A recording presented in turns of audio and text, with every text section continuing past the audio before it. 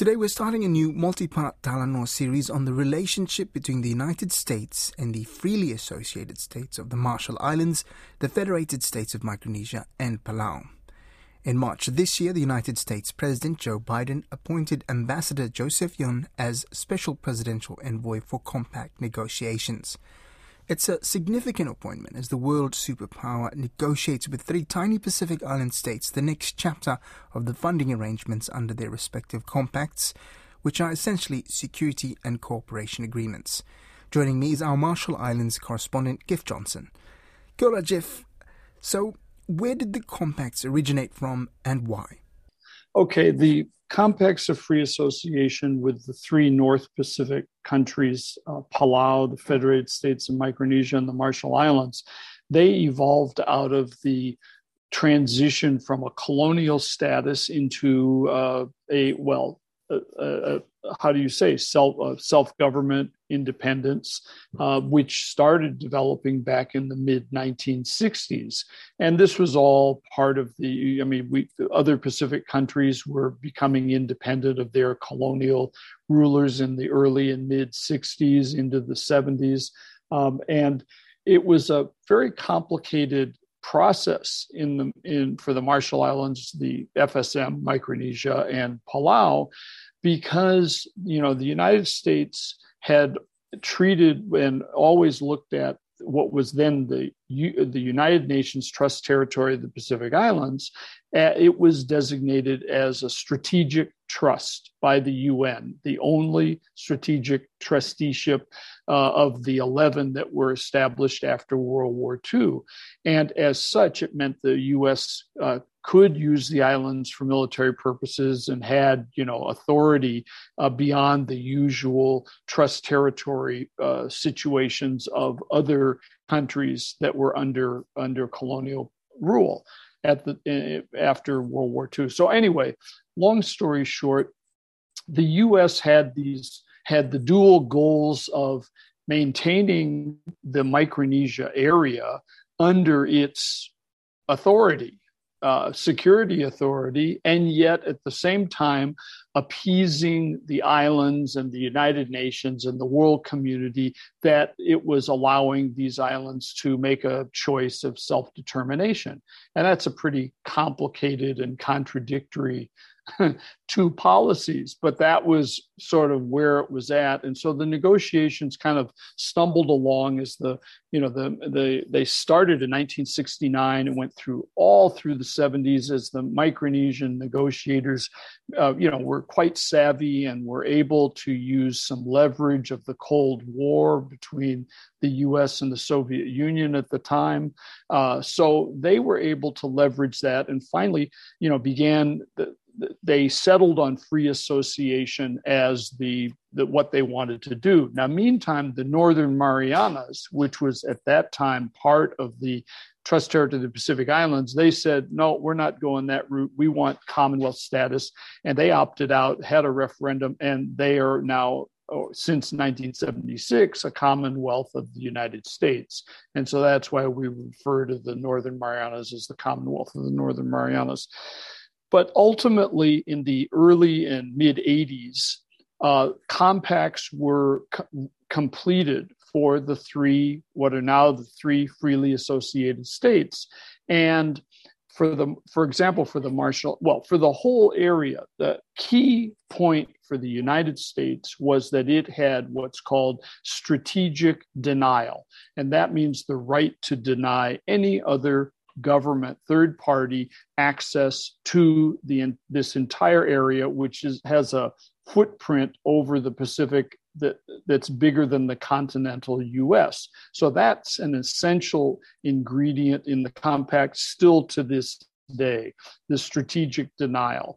And in addition, in the Marshalls, of course, it had already tested nuclear weapons at Bikini and Eniwetok, and it maintained a long-term lease for use of the Kwajalein missile range, where it tests missiles. So the Marshalls has, very specific issues and a military site that makes it different from the Federated States of Micronesia and Palau in those days in the 80s. So that pretty much is what and it's interesting too, just to sort of sum up the negotiations, is that these three island groups, Palau, FSM, and Marshall Islands, they weren't even countries at this time, and they were negotiating with a world superpower to try to self-determine their future. So it was a totally uneven ground, uneven playing field, with the U.S. holding all the cards at that time, because it was the administrator of this UN Trust territory, had total veto power over anything the Micronesians wanted to do.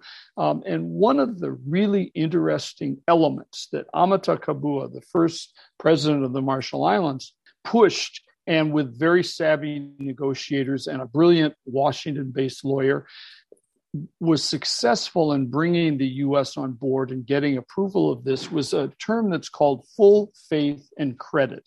And what that means is that the funding that was provided to the islands, and not just Marshall Islands, but FSM and ultimately Palau, I guess, in their first compacts, the money came with what is known as the full faith and credit of the U.S. government, which means money could not be held up for any reason. It's guaranteed annually you're going to get this amount. So you could take it to the bank, and as the government did in the first years of the first compact, and get a big bond or loan issue because the money was guaranteed. And Amata Kabua's comment about this was that this was a way for the islands that had no power, no authority, totally uneven negotiating position, to somewhat level the playing field with a superpower by seeing that their funding was guaranteed, and that the U.S. couldn't say, in year 7 of the compact, well, you guys aren't doing what we like, we're going to hold up your money. And that was a really interesting provision in that first compact that was finally approved for the Marshalls and the FSM in the mid 80s, and Palau a little bit later in the 90s, because of there were a lot of the Palauans had passed a nuclear-free constitution, and it conflicted with the compact, which of course allows the U.S. military to, transit and bring ships in that are nuclear powered and nuclear weapons. So they had to go through a lot of gyrations, but ultimately Palau also implemented a compact in the 90s. And those were the first ones that were for a 15-year period. And now the one we're in now, the second compact 2, was supposed to be a transitionary compact. The way it was pitched in the early 2000s, when negotiations started up on a second funding package for the compact, because what's really important to understand is a lot of people say, the compact of free association for the Marshalls and Micronesia is ending next year. And that's not true. The compact as an overall treaty runs on and on, as a security and overall cooperation agreement. It doesn't end, but it's the funding arrangements that do end for the Marshalls and FSM next year, and again for Palau in 2024. So the second compact came up for negotiation almost 20 years ago. Well, over 20 years ago, the negotiations to address what to do for the second phase. And the idea that was mostly from the U.S. side was they wanted to find a way to wean the islands off federal grants and federal assistance and into a new system. So it was agreed that the U.S. would fund trust funds for all 3 of the islands, and that ultimately at the end of the 20-year period, because the second compacts were for 20 years, not 15 like the first, that the islands would then transition away from U.S. federal funding and annual disbursements or annual grants under the compact into using the not the corpus, but the interest generated by these trust funds that are invested in U.S. and global stock markets. So that was the basic thing with the second compact, the big picture. Interestingly, during the negotiations, that the whole Cold War thing was long gone by then. The Soviet Union had fallen apart. And so the US pretty much felt they had all the cards, and like they took away the full faith and credit provision without much opposition from out here. And they sidelined the nuclear provisions that were in the first compact. I mean, there were a lot of issues with it, which now, now they've become like kind of glaring issues for people. But anyway, back in 2003, for the FSM and the Marshalls, these new 20-year compact funding agreements came into play. And that's what the islands have been working on: annual grants and federal funding from the U.S. for everything from immunizations to education to, basic healthcare type things. Now, coming up on next year and the year after, what's changed? The natural progression that you've just described there has been disrupted somewhat, has it? Well, I would say it's been disrupted to a great degree. And what's really interesting is, I write for the newspaper in the Marshall Islands. So, I cover events, and from the beginning of Compact 2 in 2004, 3, 4 onward, U.S. officials at basically every opportunity, they would remind the folks out here that, we're now working toward this transition. There won't be another funding package. Once you get to 2023, we transition. That's the last year of U.S. grant funding, and we transition into a trust fund, and then you work off that. And so after about 10 or 12 years, various entities like U.S. funded entities, the ADB, you fill in the blank, different people did studies on the trust funds for both the Federated States of Micronesia and Marshall Islands, and universally concluded that the trust funds would not be adequate for a smooth transition. And as we've gotten closer to the time, those reports kept coming out saying, it's going to be a problem. There might be years where there's no money available. And if there was no money available, the governments here would collapse, because U.S. funding is it's a third of the government's funding, right? It's huge. So anyway, that's sort of been in the background, and it's been an issue. And the negotiators out here, leaders, have been expressing concern about it for years, but the position of the U.S. is, we didn't make any promises that the trust fund would be, that it would take over U.S. funding, but that it's to support and help and do its best.